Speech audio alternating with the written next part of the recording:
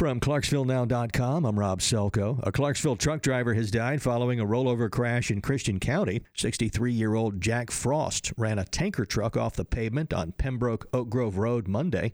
He was transported to Vanderbilt Hospital where he died. The cause of the crash hasn't been determined. The Clarksville Area United Way is seeking donations of portable heaters to distribute to the needy this winter. Space heaters or monetary donations can be dropped off at the United Way office on 2nd Street downtown. Police in Tampa are going door-to-door following the fourth murder by a suspected serial killer.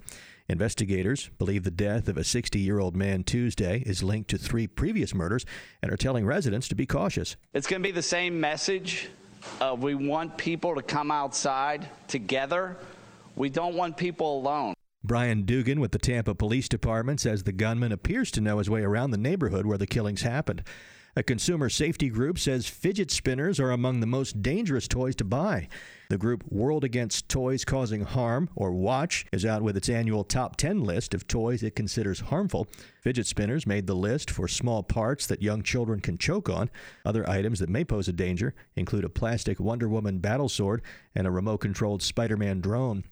Kentucky's Attorney General is recruiting hotel workers to fight human trafficking. Andy Beshear announced a statewide campaign to train frontline hotel workers on how to recognize signs of sex trafficking and instructs hotel staff on how to safely report the illegal activity. Download the Clarksville Now app for push notifications of breaking news, available on the App Store or Google Play.